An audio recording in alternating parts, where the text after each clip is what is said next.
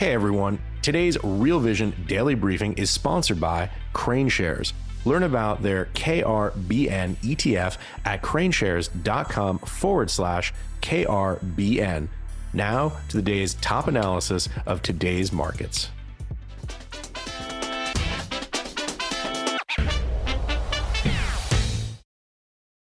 Is the Fed damned if they do and damned if they don't? Welcome to the Real Vision Daily Briefing. It's Tuesday, March 21, 2023. I'm Ash Bennington. Today, I'm joined by Jeremy Schwartz, Global Chief Investment Officer at WisdomTree Asset Management. Jeremy, welcome to the show. Thanks so much for having me, Ash. Pleasure to be with you. Well, I apologize for having you on such a slow news week. I know there's not a lot happening out there. Nothing to talk about. Nothing at all to talk about. Looks like we're going a little bit risk on here at the end of the day. S&P, NASDAQ, and Dow all up. I'll call it between approximately 1% and about 1.5% on the day. Lots happening. Obviously, major decision coming from the Fed tomorrow. Jeremy, big picture, where do you think we are right now?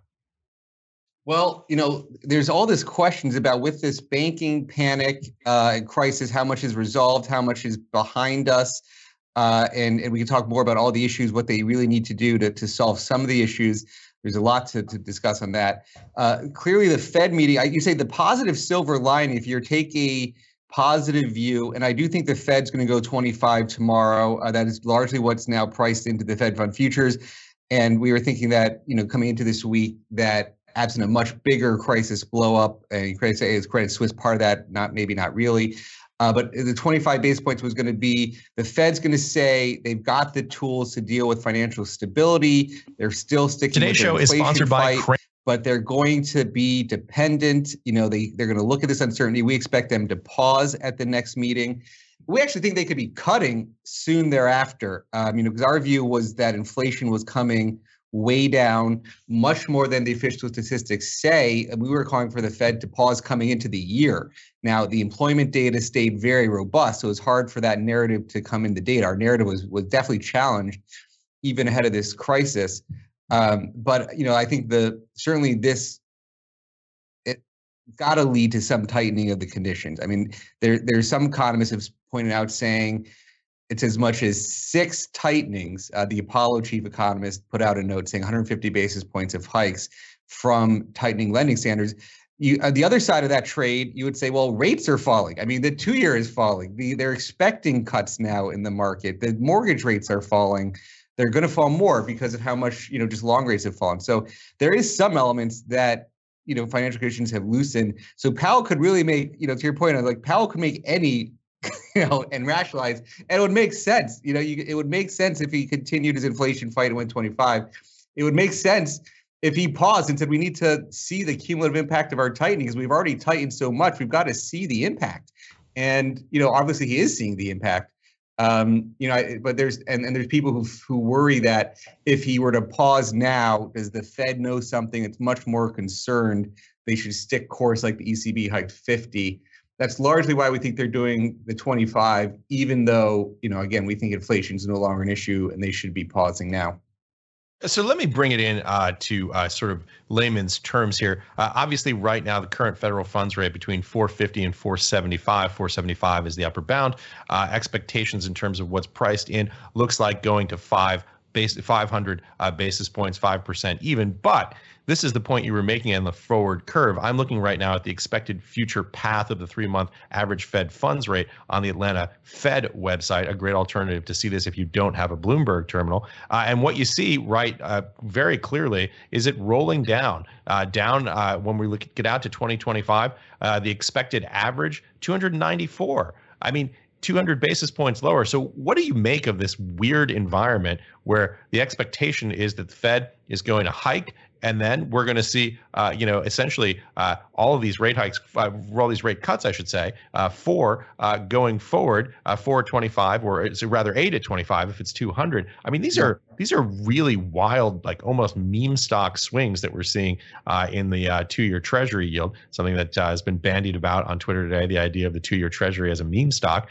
How do you think about, and understand all this volatility? And that's another big point, a great point, Ash, on, people have said, are we going to get the VIX capitulation, the VIX being the volatility index, being one of those fear gauges, and people have been waiting. Well, do we know the pain is over until VIX spikes above 40, above 50? Those are like the real signs of panic. And there's all these other interrelated questions of people now trading those zero DTE, the zero date options, and is that suppressing the VIX? But what is not suppressed is bond volatility. The MOVE index has been like really, really high levels in terms of just the overall level of bonds. You're seeing swings in that 2-year that you really haven't seen in a very, very long time. So the macro trades are back, and understanding those pressures are there. I mean, we do think what's now being priced in futures is directionally we agree with that. And with anything, I would probably say our view on inflation was it was so backwards looking. The Fed was so backwards looking.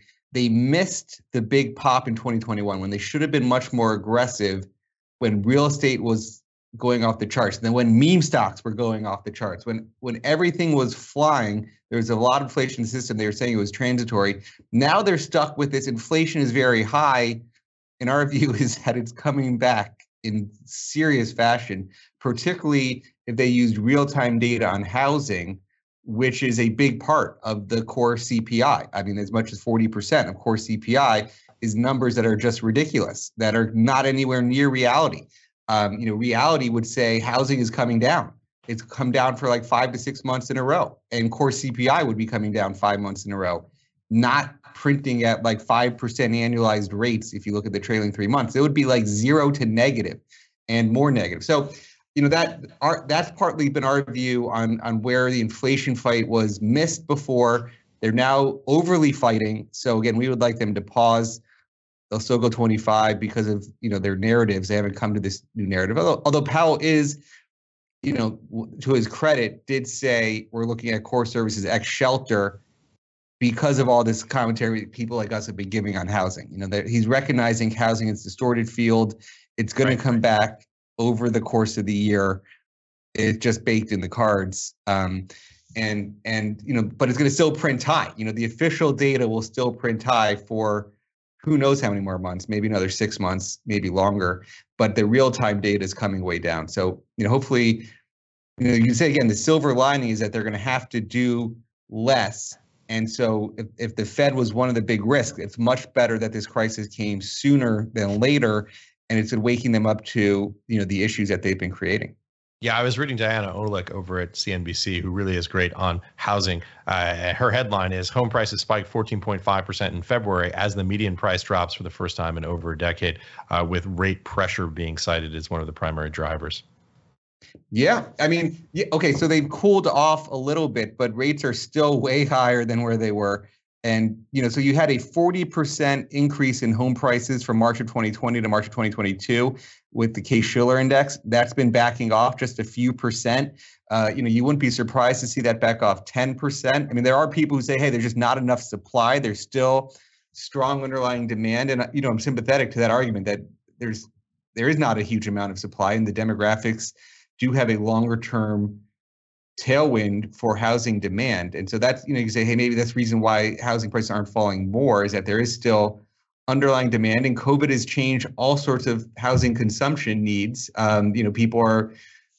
You question how long this work from home trade will last, but it's been lasting and surprising. And so that in some ways has increased demand for housing in many ways. But the higher mortgage rates is no question is a direct cost on how much home you could afford, and so we would expect the housing to still come down maybe 10% from the peak. Yeah, I've said this before on the show. People don't generally price houses in terms of purchase price. They price them in terms of monthly payment, and obviously interest rates being a huge constituent of that. By the way, I don't know if we can get the chart up on the screen on such short notice, but I was just looking at the S&P Case-Shiller, the U.S. National version of that index. And what you see is this, obviously, this just parabolic spike upward and then a leg down. So as you pointed out, clearly this is from this massive, massive boom, not just in the post-COVID era, or I should say not just during the COVID era, post-COVID being the slight rollover that we're seeing now, but also really since the beginning of the 2007-2008 ultra-accommodative monetary policy. And there it is up on the screen, because we have absolutely amazing producers who are able to turn this stuff around really quickly. You want to know an interesting factoid about the Case-Shiller increase is it went up about 40% from March of 2020 to March of 2022. Do you know also what went up about 40%? The money supply, the M2 money supply from March of 2020 also went up just about 40% over the same exact time period. Now, this is the indicator where I said the Fed should have been a lot more worried about inflation in 2021 than they were. They say the money supply has no relationship to inflation. It's very baffling that they say that. But this is also why now the money supply M2 is going down. You could pull that up on there too. And it also would show it's going down. And, you know, the year over year is going down at levels you haven't seen since the Great Depression. I mean, this should really concern the Fed. And this is symbolic of what's going on in the banking situation in many ways. I mean, the money supply down 2%. You want the money supply growing 5% a year during the 70s and 80s. You know, the money supply was growing 10% a year, basically, and you had inflation of 7%. And the difference was the real growth in the economy. You know, when you talk about 2 to 3% inflation, 2 to 3% real growth in the economy, that's what gets you the 5% money supply. Again, the money supply is now declining year over year. That should concern the Fed. And what does that represent? It represents that banks are making less loans. You know, they're supplying less loans to the economy. And that's a reflection of the tighter monetary conditions. You know, in COVID, we had all these relief measures, all this fiscal support to support the economy, which was needed. The Fed financed it by buying all the bonds, keeping interest rates much lower than they needed to be.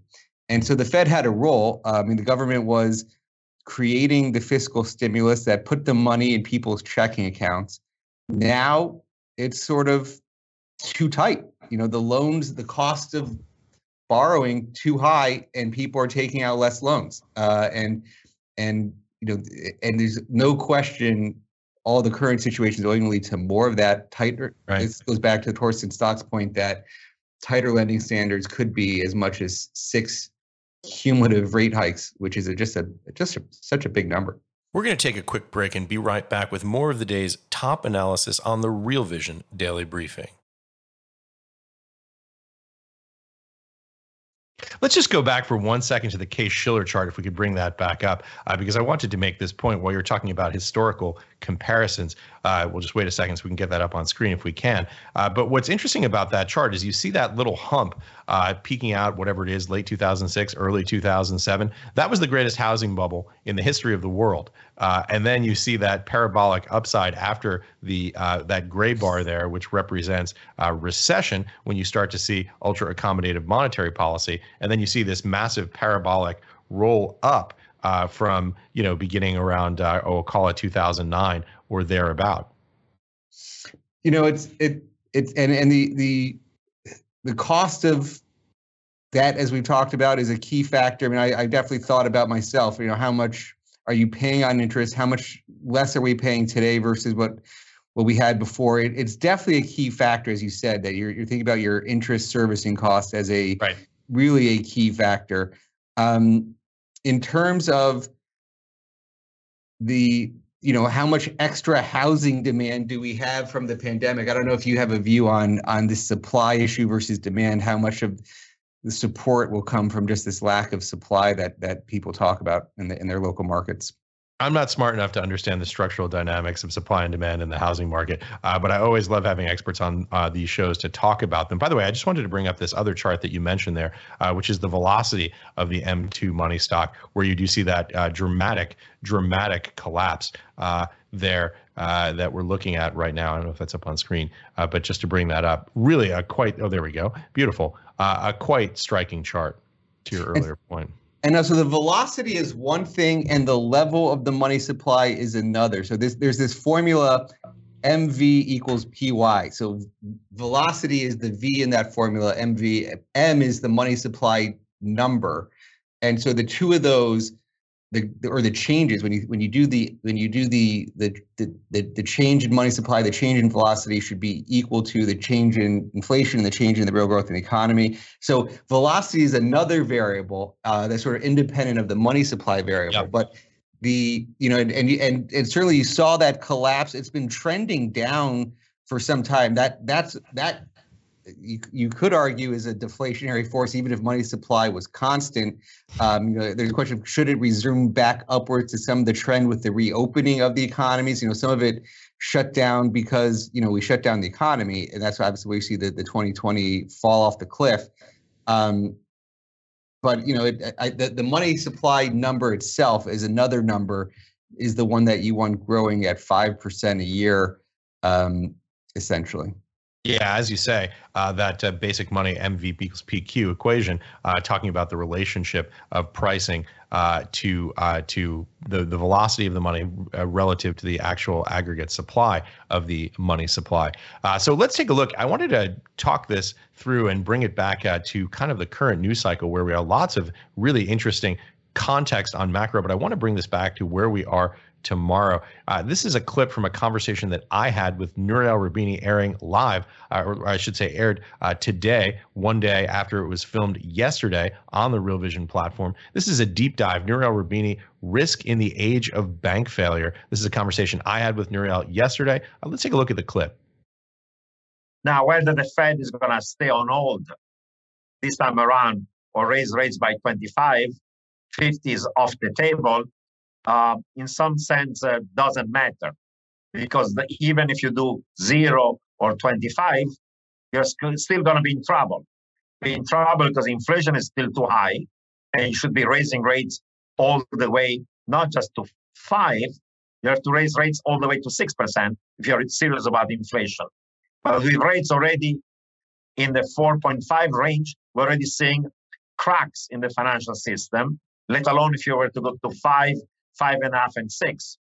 And therefore, this trilemma to fight inflation, we're going to cause a recession and a financial crisis, now has become worse, given the events of the last couple of weeks. And either way, we're going to have a hard landing of the economy and of financial markets. Central banks are damned if they do, damned if you don't. They were in a pickle before, they are now in a worse pickle. So there is no easy way out of it, because the forces that lead to inflation are there, the forces that lead to recession and stagflation are there, and the forces that lead to financial instability, high private and public debt, are historic. They've been going on for decades, so you cannot resolve them overnight. So either way, you get a hard landing of the real economy and or of financial markets. Sobering remarks from Nouriel Roubini, talking about this as a trilemma, an impossible trinity, the idea that you're trying to balance price stability with not creating an economic collapse while simultaneously attempting to solve for bank solvency. Quite a framework that he's bringing to the table. I'll say two things on that, if I can, Ash. I mean, I think one is, I gave my view that inflation's coming down, so the Fed should be pausing. I don't think they have to really worry as much, but hey, that'll be proven out over time. What does inflation actually do over the next 12 months? And and we see the impact of their tightening. But the question on the banks, I mean, is where I'm actually probably share some more concern, and not because I fear for their solvency today, and I think people should be panicking about their bank deposits. I mean, I think we're going to take more measures. I think that eventually we'll raise the FDIC limit. I think they're going to they showed very quick action in the scheme of things for getting, for putting Silicon Valley Bank depositors' minds at ease, as well as signature banks. I think they're going to take increasingly more action. So I'm not worried from that perspective. What I do think is a challenge for banks, and you go back to the 80s, this wasn't true. Back in the 80s, we had double-digit Fed funds rates. And you know what your checking account paid you? It paid you double digits. And they actually passed along the Fed rate hikes to their consumers. Do you know what your checking accounts now are paying you? I mean, I'm moving back and forth money from my checking account to treasuries more than I've ever. I mean, I never did that before this last, call it 6 months ago. Yeah. And now you should, and it's not because you're fearing for the bank's safety. It's because they're not paying you 5%, which is what they'll be paying you at the Fed tomorrow. And so, you should be buying. Is your money market fund get you close to 5%? Maybe that's the easiest thing. There's short duration treasury products. We have a treasury product, USFR, that has 1 week duration, is floating rate treasuries. And it's the highest yielding treasury security that's there right now because of the inverted yield curve.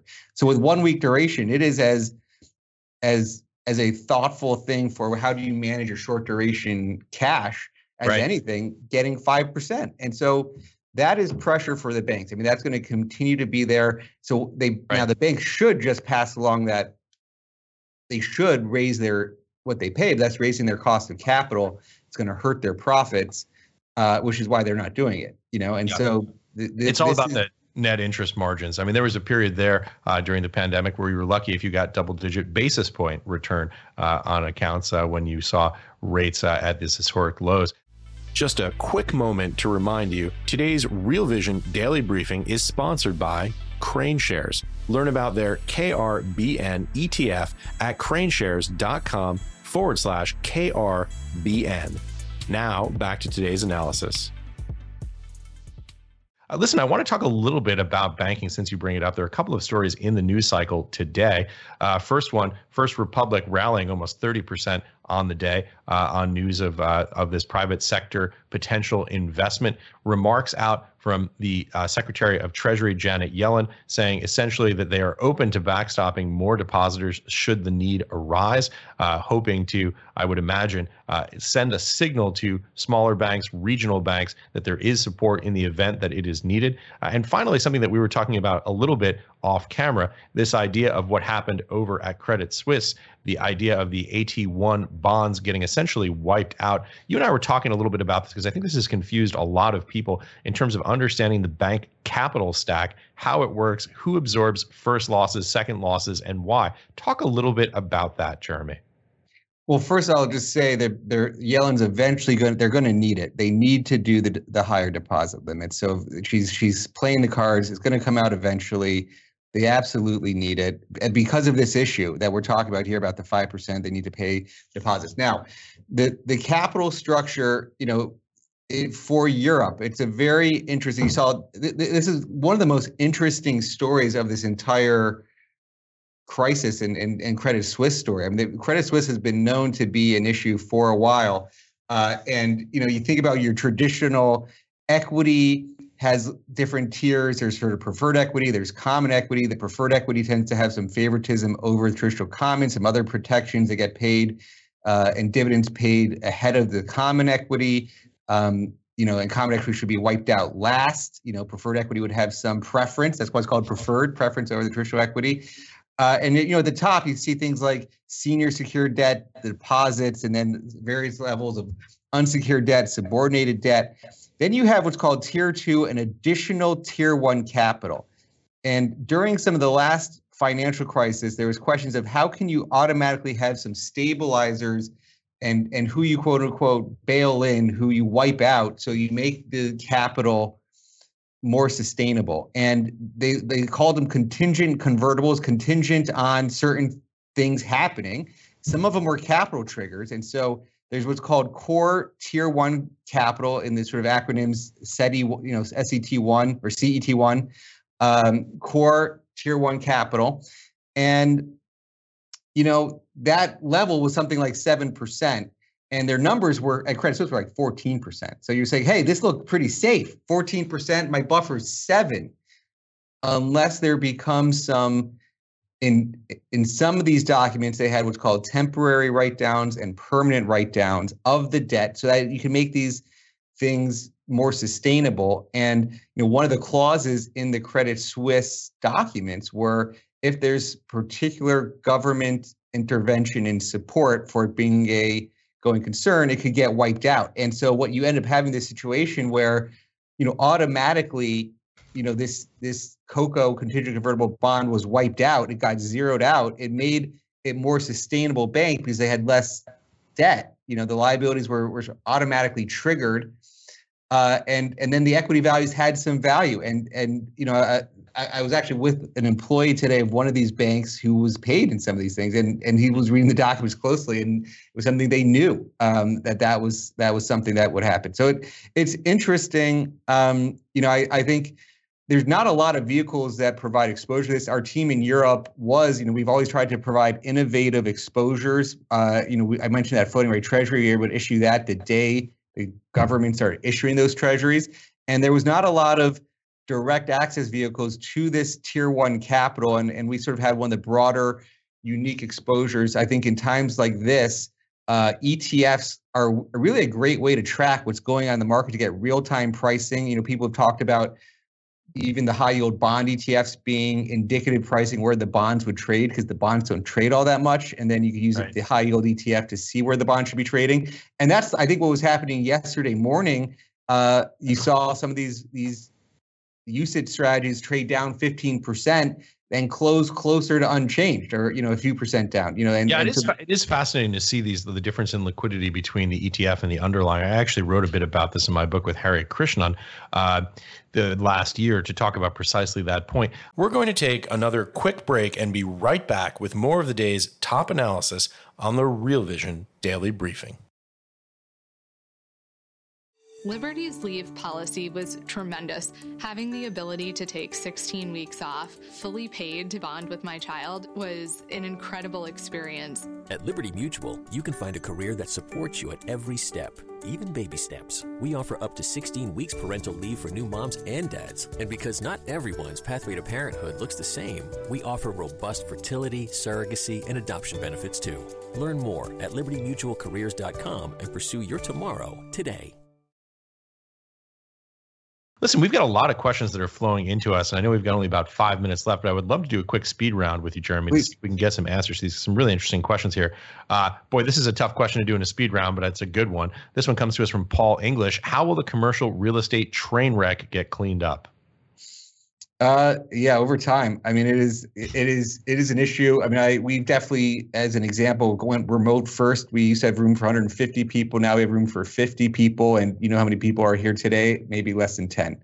The work from home mentality works for us. Now, the question is, are we an outlier, or are other companies going to do more of that? And so I think over time, I mean, so far, this banking situation has really just been treasuries being marked to market. This has not been at all loan delinquencies or anything. So this, in many ways could be early in the banking dynamic, particularly as you get a slowdown and recession from the Fed being too tight. So I think it's an overtime situation, and there's still a lot of issues, I think, in that segment.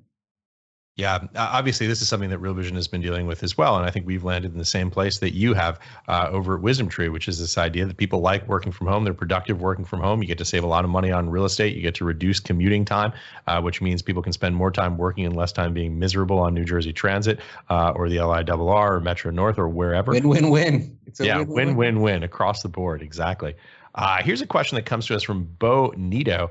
Ash, as a fund manager, does Jeremy have an opinion of Biden's veto on the reverse ESG investing rule? It's interesting, and it's obviously a polar topic. In the U.S., we politicize everything. In Europe, if you don't have ESG... Well, let's tell people what it is first. Yeah. So ESG is environment, social governance. That's what it stands for. There's been all sorts of filters for ESG rules and compliance. And there's scores, and certain sectors are viewed as, you could say, trying to, what are polluters? So they kick out a lot of energy stocks. In the governance, it's, there's principles of the United Nations, got 17 principles of conduct and standards, and there's firms like Sustainalytics, bought by Morningstar, that provide, are these companies violating these 17 principles of sort of general standards? That's sort of like a governance or a social score. There's a lot of it focuses on the E, because that's the most measurable. So what's happening in the environment, but some of it will be things like tobacco. Some of it will be things like controversial weapons, a lot of thermal coal. And so you screen out these things. And so there's been some pensions in the US because they're so focused on this ESG, and you'll have a state, let's call it the red states, who are not supporting some of those measures. And, there's sort of backlash against the asset managers who have been so heavily focused on this ESG. But again, if you're in Europe, you need to have that as basic screening. I mean, this is like it's a very different mentality over there. And I thought, well, hey, this war in Ukraine, is that going to change their standard? Like, maybe this will change what's a good controversial weapon. Maybe it's going to change what is their view on energy policy, because that got them into a big mess. But apparently, it is not. They are everything I've heard so far is still, it's like a requirement to be investing in Europe. Yeah, let me just read the tweet from the POTUS account. This is obviously President Biden. I just vetoed my first bill. This bill would risk your retirement savings by making it illegal to consider risk factors MAGA House Republicans don't like. Your plan manager should be able to protect your hard-earned savings, whether Representative Marjorie Taylor Greene likes it or not. Look, I guess that's one view. I guess the most objective thing that we can say about this is it's a very highly partisan statement. Yes, there's no question. I said it was being politicized. And there is some. We've looked at a lot of the data. We have found some of the data signals, and particularly have companies with scores that have been improving, sort of positive ESG momentum. It's something. I'm co-author with Professor Siegel on Stocks for the Long Run. The 6th edition came out. We have a chapter on ESG. We quoted some research from Rockefeller, who has done a big study on ESG momentum, and it showed, positive returns to those, companies who had positive ESG momentum scores. Now, the key thing is, does this get priced into the stocks, and do they start selling at higher multiples because there's demand for these things? Or is, on the other side, is there becomes such a cheapness to energy because these ESG investors are shunning all these stocks that they then become a much better investment, and perhaps energy supply hasn't been going up because there's been this lack of support, and that's creating some of the dynamics that make energy a much better investment because it's priced in a way that it does that. So there's this ESG trend, but then you say, what happens to the prices that reflect the forward-looking opportunities? Yeah, and I think we just don't really have enough data to say definitively one way or another yet. There's the argument that you made there, essentially that you have these forward-looking companies that are innovative, that want to do things in new growth areas that they believe will be more efficient, create greater opportunities, and they get priced up. Conversely, the opposite argument is that there are folks out there who fear that it's going to create macroeconomic distortions, where you have the buy side folks being penalized for making rational economic decisions to meet sort of an arbitrary mandate in their view. At least that's how the argument goes, as I see it. Yeah, I think it'll be interesting to see the future play out. People have said Europe's ahead of the U.S. We'll see how much more comes, but it clearly is going to be politicized in the U.S., whereas in Europe, it's just a very different mentality. Jeremy, spectacular show. I hope we can have you back again soon. Anytime. I'm happy to. I always enjoy talking with you guys. This was a great conversation, a lot of depth, a lot of detail, and we also covered the news cycle as well. Thanks so much for joining us. Really enjoyed this. Thanks, Ash. Hey, thanks again for watching Real Vision Daily Briefing. Tomorrow, we'll be back with Darius Dale, Michael Kulbaugh, and Andreas Stennis Larson. Please, looking forward to seeing you. Join us again then.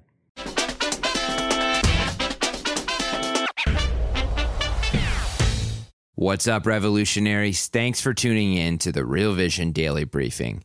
For more content like this, head over to realvision.com and get unfiltered access to the very best, brightest, and biggest names in finance.